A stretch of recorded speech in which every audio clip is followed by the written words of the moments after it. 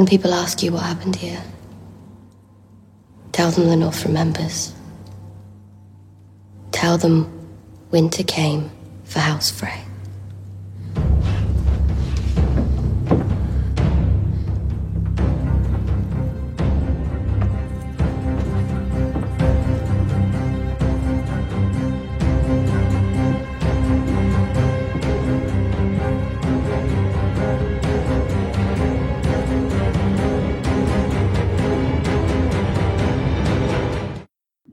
Welcome back. We are back with another edition of the Fantasy 40 podcast with myself, Johnny Barry, my co-host, Matt Walker, and as always, brought to you by our friends at Expand the Box Score. So we are making our way through these divisional breakdowns. Last week, we went through the NFC East. Now we are heading counterclockwise on the compass and heading to the NFC North. The East had some duds, and then obviously the biggest pop of all with Walk's Philadelphia Eagles. So now we're kind of in a division that historically has kind of been going through Green Bay, but now it's some big changes there. It's hard to say kind of who's the favorite now. Kind of a big mishmash of yuck in the middle here. But Walk, how are you? And where would you like to start this milk? I am strangely excited about this episode. I've always had an affinity. It's interesting, North, to say the least. There's no one that's the clear front runner in my opinion. I mean, this is a division that's like actively remaking itself. Yeah, right in front of us, which is interesting. So, last episode we went from the bottom to the top. I think this will be a little bit harder to accomplish because I think there's a lot of middle here and open for interpretation. I can't tell you how I have these teams statted out in our win-loss projections. I honestly have no clue. I do know I nailed Minnesota right on the fucking head last year when I said that they were going to win the division and they ran away with it and then collapsed in epic fashion. But this year, I'm pretty sure I have the Lions winning the division. And then I have the rest of them probably within a game of each other. I would assume. No. 2 games, but 2 games. Yeah. Fair enough. That's pretty much exactly what I was saying. So since I don't have the team at the top, I will go first, hoping that you reserve that spot for the eventual NFC North champions to talk about them last. So I have a whole bunch of the middle, and one is far less exciting to talk about, in my opinion. So I'm just going to get them out of the way. The Green Bay Packers, they did absolutely. You talk about previous episodes where teams not doing anything in free agency, nothing. Like literally, like just no one to reference on the offensive side of the ball as far as free agency. They gave Jordan Love a faux deal to keep him around for potentially one more year. I guess that's, but he still wasn't a free agent. So nothing. But in the draft, they attacked it like never seen in the Aaron Rodgers era, right?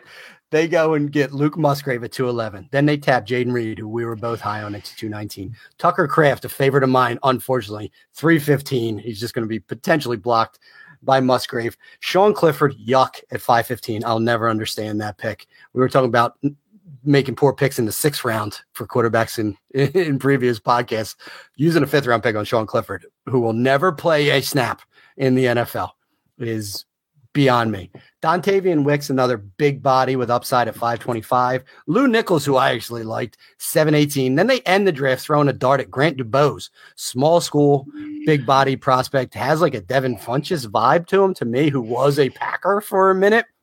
They were just throwing darts left, right, and center in this draft, trying to hit on some offensive firepower. And it's because they need it. They have nothing. They have nothing in their tight end room. They're super shallow since Aaron Rodgers just poached all the receivers away from Green Bay and took them to New York with him in Alan Lazard and Randall Cobb. I mean, there's just a void there. I mean, the only proven pass catcher in that offense is Romeo Doubs, from last year. So they had a huge need and they attacked it in the draft. I think they probably could have spent a little free agency money on trying to handle that as well. But I like a lot of the players that they picked. They won 8 games in 2022. Their win total is 7.5 games at -120 in Caesars this year. So Vegas sees them as largely a similar team from a win-loss perspective as they were last year. So let's do a little bit of a history here. And it's Aaron Rodgers was drafted with the 24th pick in the 2005 NFL draft and sat 3 seasons behind Brett Favre before Brett Favre was inevitably traded to the New York Jets in 2008. Jordan Love was drafted with the 26th pick, 2 picks later in the 2020 NFL draft, and sat 3 seasons behind Aaron Rodgers before Aaron Rodgers was inexplicably traded to the New York Jets in 2023. Is history going to repeat itself here with the Green Bay Packers having a third long-time answer at quarterback that was not the clear starter when this all started? This wasn't supposed to be Brett Favre. Brett Favre started his career in Atlanta. It's just what Green Bay could potentially accomplish here. If Jordan Love is above average, which is still to be seen, but he's had time to marinate and grow, which quarterbacks don't get anymore in this league. So very interested to see what they do this year. I already stated they did everything they could to throw shit against the wall as far as offensive skill position players in this draft. Dynamic duo at tight end. I like Musgrave and Kraft. I think, in all personnel, an interesting paradigm for them. And then Reed, who I think is going to be a great slot receiver. If you have Christian Watson and Romeo Doubs on the outside and you drop Jaden Reed into the slot, I mean, there's, Aaron Jones in the backfield with A.J. Dillon, a quality offensive line. Sounds good, doesn't it?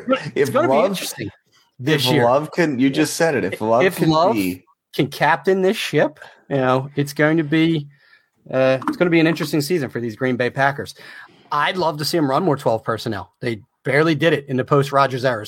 During the Rodgers era. They haven't had a single tight end exceed 650 snaps since Jimmy Graham did it in 2018, 2019. It's just not a position that they feature. I mean, it's more of an extra blocker on the line than it really is a proven pass catcher. Whether that was a product of Aaron Rodgers or the system, I'm going to say it was Aaron Rodgers because this was before name drawing a blank. Their head coach was there. He wasn't there in 2018. So I'm going to say this is more an Aaron Rodgers thing than anything else. So why draft 2 tight ends that high if you're not planning to utilize them? LaFleur. There you go. Matty LaFleur. Cram it up your cram hole, LaFleur. Yeah. So Packers won 8 games with Aaron Rodgers under center and projected to 7.5 with the juice on the over this year. So tells me all I need to know. They're a better team post Aaron Rodgers than they were pre Aaron Rodgers. So tell me where I had them landing in the win-loss total this year. We both have them at 8.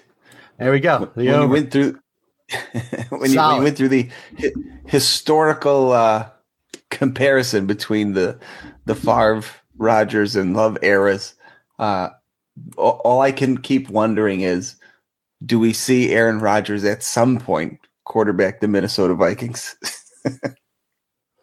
Go complete Favre route. It's possible. I guess he tore up his contract and signed a 2-year deal with those Jets. 2 years. Cousins signs a 1 year after this one. Bridge Cousins right back to Aaron Rodgers so he can finish his career in the purple. Yeah, would be amazing.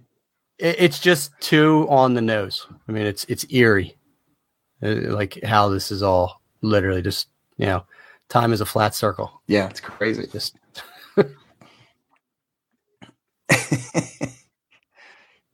all right. I am going to go to a team that I am looking forward to trashing a bit here. The Chicago Bears. Who did they add in free agency this year? They added backup quarterback P.J. Walker, who he's not a guy who's going to be able to mentor Fields, but I do kind of like his style, similar to Fields a bit. They brought in Travis Homer, Robert Tonyan, and Deonta Foreman. So it added a little depth in the running back room there. Tonyan adds a lot to the tight end room, which was a bit lacking behind Kmet a year ago.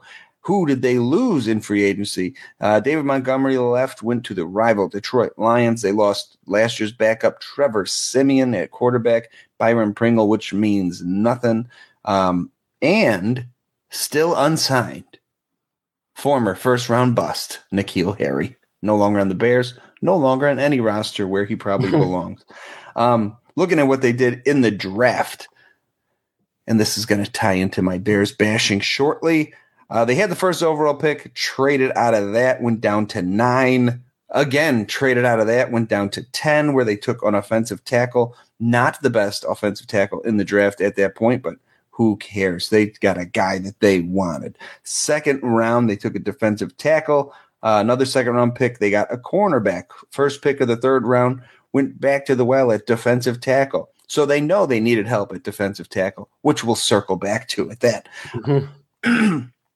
Fourth round, 13 pick, a guy we both liked, Rashawn Johnson, lands with the Bears. I mean, he doesn't have a ton of competition ahead of him on this depth chart. He could end up the Bears have a pretty good history of younger rookie backs coming in and having a role right out of the gate before they are ceremoniously discarded. So we'll see how that plays out with Johnson. Fourth round, 31st overall pick. Another guy we liked was Tyler Scott coming in. They need help at wide receiver. It is good a spot as any for him, in my opinion. Then in the fifth round, took a linebacker. Fifth round, again, another cornerback. Seventh round, their third defensive tackle of this draft. And then in the seventh round, 41st overall pick, another defensive back. So in this draft, they took 3 defensive tackles. So they knew it was a position of need for them. The Bears have arguably the worst pass rush in the NFL. So with that first overall pick, they could have taken Anderson out of Alabama, who was thought by many to be a generational pass rush talent, or the defensive tackle from Georgia, Reed, who ended up with no, his name wasn't. Is his name Reed? I'm getting mixed up here.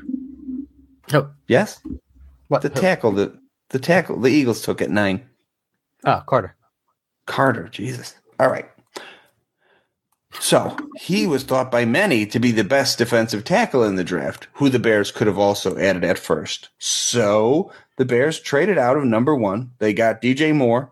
They got number 9, number 61, a first next year, and a second in 2025. So not a terrible haul to move back 8 spots, but now they're not looking at Anderson anymore, and Carter, you're thinking, isn't going to be there at 9. Then Carter is still there at 9. Defensive tackle, position they obviously needed based on what they did in the draft. They trade to your stinking Eagles and move back 1 spot to take not the best offensive tackle in the draft and a 4th next year. The Bears passed twice on arguably generational defensive players in positions they needed help at. If they thought they needed help at defensive tackle, I could see them passing on Carter. But then to triple tap the fucking position in the draft and hoping one of them is decent when you could have had a guy who I think universally people thought of as the best overall player in this draft. Obviously, historically, teams don't burn the first overall pick on defensive tackle. The edge was probably the smarter move. But yeah, I don't know. I think the Bears kind of outsmarted themselves here. Looking at the haul they got, I mean, DJ Moore adds a weapon for Fields, so I get it. But then to still have Carter sitting there at 9 and to not pull the trigger when you took 3 defensive tackles after that is just crazy to me. I don't like what they did in the draft. I'm not a fan of their free agency, really. I mean, nothing. They're just role players and backups. Deonta Foreman has come back from that Achilles injury and has looked decent enough. But with Rashawn Johnson there, and they had Ebner, who's probably going to get cut now. I like what they had depth chart wise prior to this. So I don't really know what they're doing. I mean, they're accumulating picks kind of, but I don't. For what if they're going to make these kind of decisions? So kind of a big thumbs down for me. And a lot of it's based on what they did in that draft and what they ended up getting with those trades. I just think they could have had a potential franchise changing player at 1 and again, just by pure luck of it at 9, and they passed on that twice for garbage depth. Pretty disappointing. Thumbs down for me. Las Vegas has them at 7.5 after winning 3 a year ago, so they see a slight improvement. You and I actually both took the over, which is nuts. I had them at 8 wins. You somehow gave them 10. I do not believe in Fields. I don't like what they did with the – I was happy with the direction the Bears were going prior to this draft, and I don't like their free agency moves. I don't like what they did in the draft. I think their trades were bad, but what do I know? Time will tell. This guy's getting paid the big bucks to run the Bears. Yeah, I mean, I'd probably a little bit bold with 10 wins. That'd be a big leap for the Chicago Bears. I do like what they did. I listen. I love that they didn't draft Jalen Carter. I mean, that starts. So let's start there. To your point of them bouncing out of 1, which some people don't agree with, but if they believe in Justin Fields, and that's the right play. And we'll see what they end up doing with these picks. They still have an extra first next year, so they're kicking the can. They're still in a position where they could potentially make a move up, like for Caleb Williams next year. If they suck again and they hold a top 5 pick and they're sitting with another first round in their pocket, they're not that far away from potentially going up to 1. And, unless Arizona, who's probably the worst team in the league right now, is just hell bent on them. But, and they're picking, and Arizona's going 1 and 2. So it's hard. Yeah, it's really hard to leapfrog the team that can just reset their offense potentially with Caleb Williams and Marvin Harrison Jr. But there's a path for these Bears, and I think Jalen Carter would have been a linchpin in the middle of this defense. But they're trying to rebuild a culture, and he did have some warts on him. He fits perfectly in Philadelphia. There's a lot of strong personalities, but they spent so much unnecessary money. They went through the bag at Tremaine Edmonds. Then they go and overpay TJ Edwards, so 2 linebackers. And then I think the Bears have the most money tied up in inside linebackers in all of football, and it's by a giant margin. They also still have the most cap space this year, which just goes to show you where they had money to spend. Let me see if I can do this. A couple teams have done this recently where I think the Colts a year ago, the Browns a few years ago, where these teams had an obscene amount of cap space, and then they didn't spend it all, and people were like, oh, wait till next year. They're really going to blow through this money. And it hasn't worked with any other team that I can recall at all. It's like you kind of, if you got it, you should either spend it or don't spend any of it instead of giving out a few, bigger contracts than you should just because you can. Most teams have not done it properly. Yeah, I mean, it's tough to differentiate here. I'm looking at Spot Track and the pay per position, but a lot of teams running like 3-4s. Their linebackers are getting paid like tons of money. Like the Chargers have $47.4 million committed to the linebacker position, but that's Bosa and you got Khalil Mack. The Bears are all the way down at $26.7 million, but those are for true linebackers, right? Yes. So it's hard to split that out. But yeah, I mean, time will tell. They got better. They kicked all their pass catchers down with the addition of DJ Moore, who I do believe is an alpha, and having Darnell Mooney and Chase Claypool there, to fill the void, a viable tight end in Cole Kmet. They bolstered their running back room. I think they're making the right moves here for, like we said, when we started this division is going through change, so, take a shot at it. I think they're going to be super competitive this year. 10 wins is a bit bold. Probably 8 or 9 wins is probably where I would prefer to land on that. And I think even that's, what'd you say? Where's Vegas have them? Are they at 7.5? 7.5. Yeah, which is about the lowest bar. I think they don't go under 6.5. So, they're not getting giddy for these Bears. And I guess only time will tell. So from them on to the team that won the division with 13 wins last year, the Minnesota Skull Vikings. And if you haven't heard by now, they released Dalvin Cook. What? Breaking news.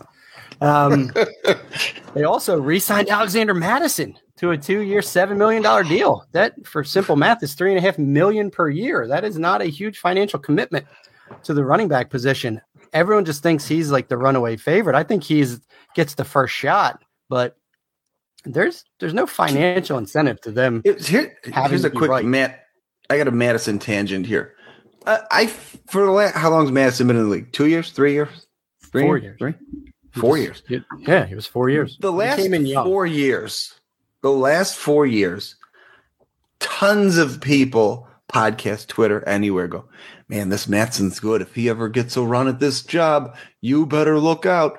And then now this year, they clear the deck. They get, there was that talk before they even cut Cook where they were putting out promo material and Matson was on it and not Cook. And they were like, writing's on the wall. The team likes him. Fantasy community has liked him in the backup role, asking for more work. He gets the more work, and I feel like everybody's pumping the brakes going, ooh, I don't know about this Matson guy. But I'm in my back of my head, I'm like, hasn't everyone been asking for this for 2 or 3 years? Yes. I mean, he was the premier handcuff because he was pretty much a 1-for-1 replacement for Dalvin Cook whenever he got injured. But what we haven't seen is Alexander Mattison with any substantial workload. I mean, he's maxed out at 134 attempts and 32 receptions, and that was in 2021. It is also when he had his lowest yards per attempt average and, kind of was exposed a little bit in extended use. So I don't see him being a 200 carry, 50 target guy. I don't. I mean, I know we took him in one of those startups as like our running back, like 3 or 4, and that's all well and good. I think Dwayne McBride could end up eating into a lot of the rushing downs work. And then they still have Ty Chandler, who I think has upside. He's extremely fast, decent pass catcher. And then, Keenan Wango, who will be active as well because of special teams. So there's just a lot of like, they don't want to have that one guy anymore. They just want a bunch of other guys whose salaries equal less than that one guy. So, yeah, I mean, I'm not out on Madison, but I mean, everyone just anointing him because of what we wanted to see over the last several years. I think it's people a little bit over their skis. I'd be surprised if he was an RB1 this year. I would. I just don't think he's going to get the utilization for it. So that's my thing on Madison. I'm kind of in between the extremes on both sides. I think he's a top 20 back and he's worth drafting. I'd rather have him as my running back 3 than my running back 2 in like a redraft league, but only because the rest of the guys don't scare me enough to fully fade him, because I'm not the biggest McBride fan. I think he's a good running downs back, but still think he's a liability and he has fumbling issues that just won't play in the NFL. And then Ty Chandler, he's fast, but he's already NFL old as well. And then Keenan Wango, again, fast, but he's not really, he didn't even really do much as a running back in college. Memory serves. Yeah, the fact that he hasn't even been able to get on the field as a running back really so far. When they knew they weren't keeping Cook probably 2 years ago. It's like they never even kicked the tires on this guy except for special teams. So that was my concern with him, because I did like him coming in. I thought he had big play potential, but they like I said, they never. Obviously, they knew what they had in him. They gave him all of 9 carries for 14 yards last year. So that was what Mwango put on tape for these Vikings. So from there, Josh Oliver's the only other offensive skill position player of note. He got 3 years, $21 million. More of the blocker than the pass catcher. I mean, that's going to be reserved for Hawkinson. So Josh Oliver has 0 fantasy value outside of a Hawkinson injury, because we've seen what Kirk Cousins likes to do regarding targeting the tight end position, but he was brought in for depth and for blocking. In the draft, they went and got Jordan Addison at 124. This was like the dream landing spot for every rookie, and it goes to a technician like Addison. It's a great hand in glove fit with him and Justin Jefferson playing off each other for the foreseeable future. Jaron Hall, undersized project quarterback in the 5th round. Already mentioned Danny McBride at 705. He'll make the team. Maybe he carves out a little bit of a role as a running back. They had 13 wins last year. Very surprising 13 wins for most people, not me, but they are only projected at 8.5 at minus 130, Caesar Sportsbook this year. So a lot of regression for those Vikings. And I agree with it. So what I see from this team is I'm dubbing them the Sons of Anarchy. They are punting defense in 2023, and that is great news for Jefferson, Hawkinson, Addison, Madison, and even Cousins' son managers. It's a fucking. I like that walk. It's the strangest thing. As I was like looking through it, I'm like, every one of these fucking guys, their name is and their suffix is son. So that's what they are. They're the Sons of Anarchy. Before this episode drops, you need to get that trademarked, like the fucking the three-peat thing in the NBA. Somebody made a shit ton of money. Oh, Pat Riley made the money off that. All right. No, yeah, calling the patent office. Is it patent or trademark? I don't know. What trademark? That's trademark. Trademark. Okay, we're on it. All right. Dwayne McBride is the best running downs back in the group, but he has feet for hands, and he couldn't catch chlamydia in a you-know-what house. So his claim to fame is that he has more fumbles and receptions in his college career, 9 versus 5 at UAB. Those are facts. I don't care that I saw one clip of him running a slant, and he actually caught the ball at Vikings camp. I mean, I know that it's possible. He's just not good at it and won't be used as it. So just extremely limiting, and he has a case of the fumblies, which will have you out of the NFL quicker than anything else that one could possibly do. Jordan Addison should immediately speed his way into that wide receiver seat that was recently vacated by the corpse of Adam Thielen. Friendly reminder, last year Adam Thielen played 1,042 snaps and saw 107 targets. That's insane when I actually looked that up, that he ran that many routes and that he saw that many targets, because that dude is absolute dust. But you plug Addison into that role as a rookie, you tell me he's going to get 107 targets. He's the rookie wide receiver 1 this year with a bullet. I don't see any of these other guys cracking the 100 target threshold, barring it, significant injuries. As much as I like Zay Flowers or what we're seeing from Quentin Johnson, or even all the highlights and everyone patting themselves on the back for JSN. I mean, Jordan Addison just has immediate immense opportunity for a team. That's what it comes down to. I think they're going to be chasing points every single week. I was really optimistic for KJ Osborne, who should still start in 3 wide receiver sets, but he's not happening outside of a significant injury. So that is my Minnesota Vikings. And you're going to tell me where I had him as far as a win total. And if you tell me anything north of 9, I will be surprised. This was one of our biggest discrepancies. We have a 4-win difference here. I had Minnesota winning 12. You have them at 8. I was going to say, it can't be 4 more than that, because I'm not projecting them at 16. So right where I had thought. So I think you're a year too late, Johnny, for this team. And I think that 12 is going to be a black eye for you, buddy. Very possible. They could also win 15-2. Now let's talk about the Kings of the Jungle.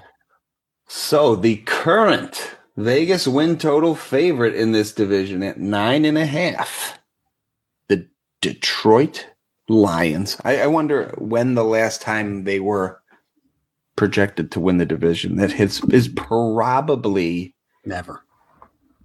Fucking 20 years. Barry Sanders time, right? They were bad then. They had a couple good years though, with Wayne Fonts and fucking Rodney Peete. And anyway, that's going down a rabbit hole there. But that is a long time coming. So what did they do in free agency? They brought back 73-year-old Marvin Jones. They need all the help at wide receiver they can get, because these fucking dopes can't stop gambling on games in the facility. They also brought in the aforementioned David Montgomery from the Chicago Bears to, I believe it is the 3rd biggest free agent contract to running back in the last 8 seasons. Something close to that. I may be off by a little bit. In the trade market, they also brought in Denzel Mims. Much like I mentioned with Marvin Jones, they just need warm bodies till these guys can come back from their suspensions. Jameson Williams, in particular, is out 6 games. They lost Quintez Cephas, who, as much as we liked him, never did anything. He got the suspension. They got rid of him. Another guy had gotten suspended and they cut, who was a nobody. They did lose DJ Chark in free agency, so the wide receiver room got thinner. They lost touchdown slug machine, Jamal Williams, your guy, to the Saints. So Montgomery comes in, kind of fills that gap until the NFL draft came around when they took. Oh, and they also traded away DeAndre Swift. So a lot of turnover here in the running back room. Going to be interesting to see how the work gets split up. Speaking of the running back room, 12th overall pick, they took Jahmyr Gibbs, running back, sub 200-pound running back. We'll see if that holds true with him. I'm a little more cautious just based on the contract they gave Montgomery and how they're going to use everybody here. I'm very curious to see how they end up deploying him. You know what I mean? If he's more of a Kamara type where he ends up being a receiving threat, I do like it if they lean on him in the run game a little more. I don't. It'll be interesting to just see how it shakes out. Another first-round pick, Jack Campbell, linebacker who I like in the second round. My guy, Sam Laporta, one of my favorite tight ends in this draft. Great spot for him. Unfortunately, rookie tight ends typically don't do shit, so temper your expectations in year one, but I love him long-term. Another second-round pick, defensive back. Third-round pick, fifth pick of the third round. Blah, blah, blah. Can't talk. Hendon Hooker. I have really come around on this pick. If Hooker does not hurt his knee, there's a chance he's the first quarterback taken in the draft. He's in the conversation. Whether he leaps Frog, Young or Stroud, I don't know. But he's a first-round pick. He leaps Levis for sure. He's hurt. We talked about this with Green Bay a little bit, giving these guys an opportunity to learn. Not that Goff is, the NFL QB guru who's going to bring somebody along. But Goff's a former first overall pick. He's been – to the Super Bowl. There's a lot you could learn from him. And if they, string Goff along for a couple more years and let Hooker learn from him, I really think this could be a sneaky pick long-term for this franchise if they don't do what the Lions typically do and just fall apart if everyone gets excited, a la the Browns. Third round, another pick. They took a defensive tackle, offensive tackle in the fifth. And then we kind of mentioned this episode ago when we talked about Dallas. 7th round, 12th pick, some wide receiver named Antoine Green, who I've never heard of. And again, at the time, it was, a nothing pick. But as the suspensions and shit started rolling in, there's a world where Antoine Green sees snaps these first 6 weeks of the year. So he's not on the radar, but it wouldn't be shocking if his name makes a few splashes here and there and pops up throughout the season. So pretty exciting off season for a team that a lot of people are getting excited about. I mean, there's a lot of reasons to like this team. Dan Campbell's a maniac as their head coach. They got a lot of good storylines, Goff is the redemption story, former first overall pick. Some of the moves they made, if Mims can do something here, that'd be interesting. Giving Montgomery this money, staying in division. It's just a good story, and everyone likes an underdog, and Detroit sucked for so long. And their retro helmets are some of the coolest helmets I've ever seen in my life. It's one of my new favorite helmets is that logo from the 60s. Just slap it on that helmet. So Vegas has them at 9.5, as I mentioned, the favorite. They did win 9 a year ago. I have them at 7. You have them at 11. So another 4 game gap here.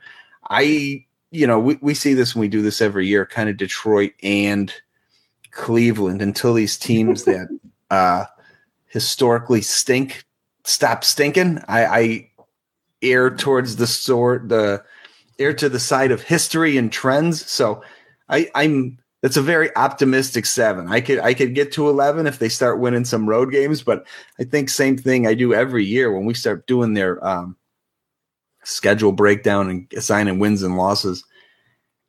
I think I almost give Detroit over on the road because they are just historically a dog shit road team. So until they can turn that around, it's always going to be an uphill battle for them to get into the upper echelon of wins. All right, so they were 8-2 over the last 10 games.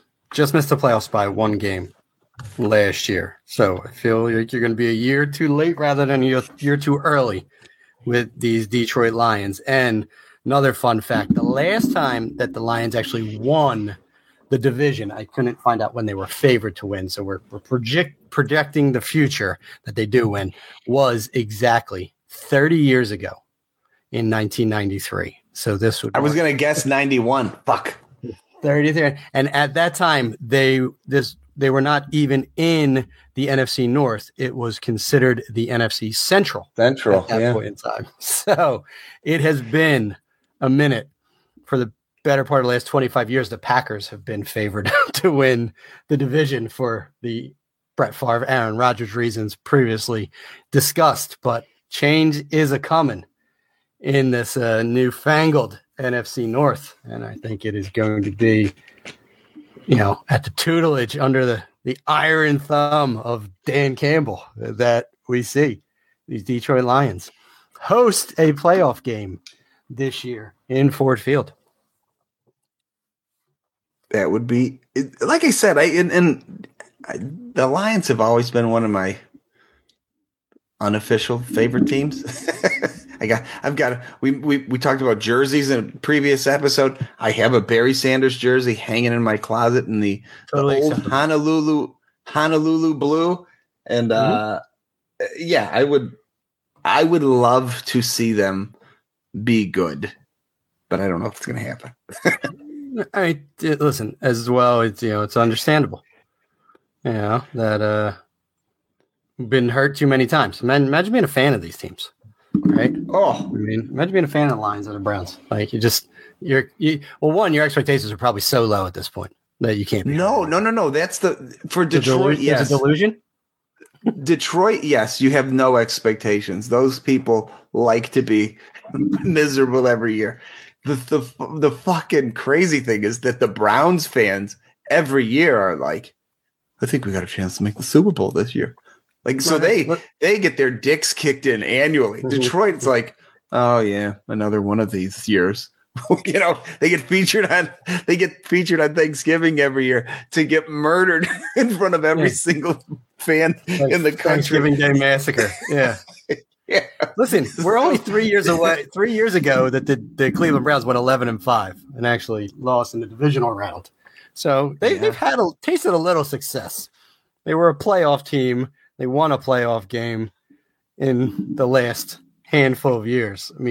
So maybe they've just got their hopes up again, and unjustifiably so. But they did win a playoff game against the Steelers, nonetheless. In the last 3 years, the Detroit Lions have just been an absolute laughingstock. They are the only winningest team in the NFL.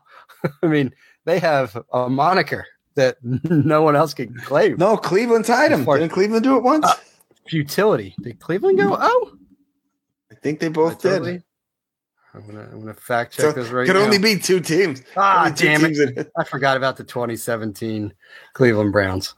All right, yeah. So listen, these teams are in rarefied air as far as winless franchises in the NFL. It's pretty hard to not win a game. Shit just happens.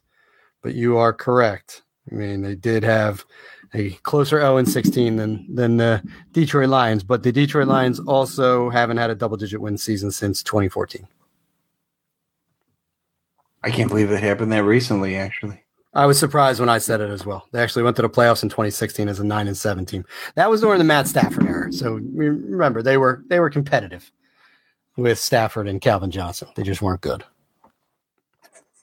They liked it. Competitive, but not good. Well, that does it for the North. Yeah, this is of all the divisions, this is the most up in the air one. So it's kind of fun to talk about who might take, what players have to take what steps for which teams to end up being good, or who falls flat on their face and then drags the team down with them. So this is one of the more interesting ones. This will be fun to watch throughout the year to just kind of see how everything shakes out with the different changes and personnel and everything in this division. So this was more unpredictable than a lot of the other divisions we've done, but that should do it for us. Anything else you want to add before we get out of here? No, I think we are good. Who we pick? We picking Detroit. Detroit's our team this year. Yeah. Yep. Okay. Go Lions. For myself, John DeBari, for Matt, my co-host Matt Walker, and our friends that expand the box score, we are the Fantasy 40. Go Lions, go, and we are out of here. It's the circle of life. Ow!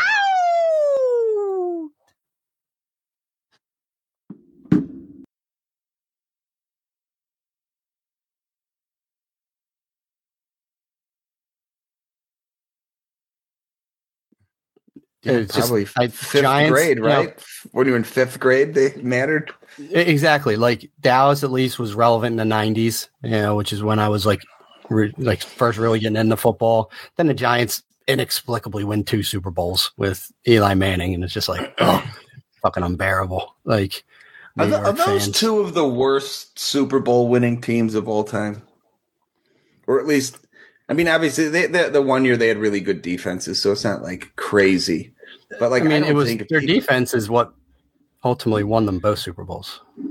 People don't think of those teams. You know what I mean? Like even teams that have these one-off Super Bowl runs, even like Seattle, that was a fucking good Seattle team. The year the Colts won, that's a pretty good team. I don't think if you had to rank the Super Bowl winning teams, recent history, I don't know what the fuck to say about the 61 Packers, but those Giants teams have to be in the bottom, right? Like, I mean, nobody's ooh. The irony is Barber and David Tyree. I had looked at this before. So Eli Manning is the definition of average. Eli Manning has won 117 games and lost 117 games in his career. He is a 500 quarterback over his however many friggin' seasons, 15, 16 seasons. In the playoffs, he either went 0-1 or 4-0. That's it. 2 years, he just ran pure with these 4-0 Super Bowls. Every other year, 4 other playoff appearances, 1 and done. It's crazy when you look and you get so many of these people like, he's a Hall of Famer. I'm like, he's really not, but he will be because he's got multiple Super Bowls. So he's 100% going into the Hall of Fame. But he was such just an average quarterback. Like, there's no argument other than the fact that Phillip Rivers, a far better quarterback than Eli Manning. If their situations didn't get because Eli Manning was throwing a temper tantrum and it would have been so fucking. I would have loved to see how this. Yeah. I would have loved to see how this played out. It would have been really fucking cool. Yeah. Oh, in Eli's first playoff appearance, he threw for 113 yards and 3 interceptions. His first ever playoff appearance. That's great. Good job, Eli. Then he came back and lost again the next year, throwing for a sterling 161 yards, 2 touchdowns, 1 interception. Yeah, not so much his fault. In his playoff loss in 2008, he threw for 169 yards, no touchdowns, 2 interceptions. And then to end his playoff tenure in 2016, he threw for 299 yards, 1 touchdown, 1 interception. So probably not solely the reason why they lost that game, but completion percentages lingering in the 50% throughout that. His career playoff completion percentage 60.05. Yeah, he's even 2-1 like TD to interception ratio. It's give me a break. Even that like Trent Dilfer led Baltimore team, that fucking Baltimore defense, huh? Yes. All-time historic. Yeah, I mean, that defense was so fucking good, it didn't even matter. I mean, like, the 85 Bears, it's not like Jim McMahon was fucking incredible. But, yeah, there's a couple teams where the defense is so fucking good, it doesn't even matter. The offense sucks because – or the flip side, like those, greatest show on turf fucking Rams teams, the offense was so good, didn't matter what was happening on the defense. But, like – there's nothing about those Giants teams that has any redeemable quality at all. I mean Justin Tuck and fucking that Ravens Super Bowl team, who they throttled to win the Super Bowl? They beat the piss out of the Giants. Yeah. No. Yep. Yeah. The Giants. Yeah. 34-7. Yep. Oh yeah. Yeah, they kicked the dicks off him. Was that a Peyton Manning team or Eli Manning team? That was Kerry Collins. So that was okay. That was before, but still, he didn't make it. It correlates back to the Giants again. Just getting absolutely worked over. Trent Dilfer, what did he do in this game? Trent Dilfer threw for 153 yards and 1 touchdown in that game. Threw it 25 times in a game they won 34-7. So that's all you need to know. Yuck. Giants suck. Yep. Let's just get back. Let's just put a bell on this one. And we'll move forward.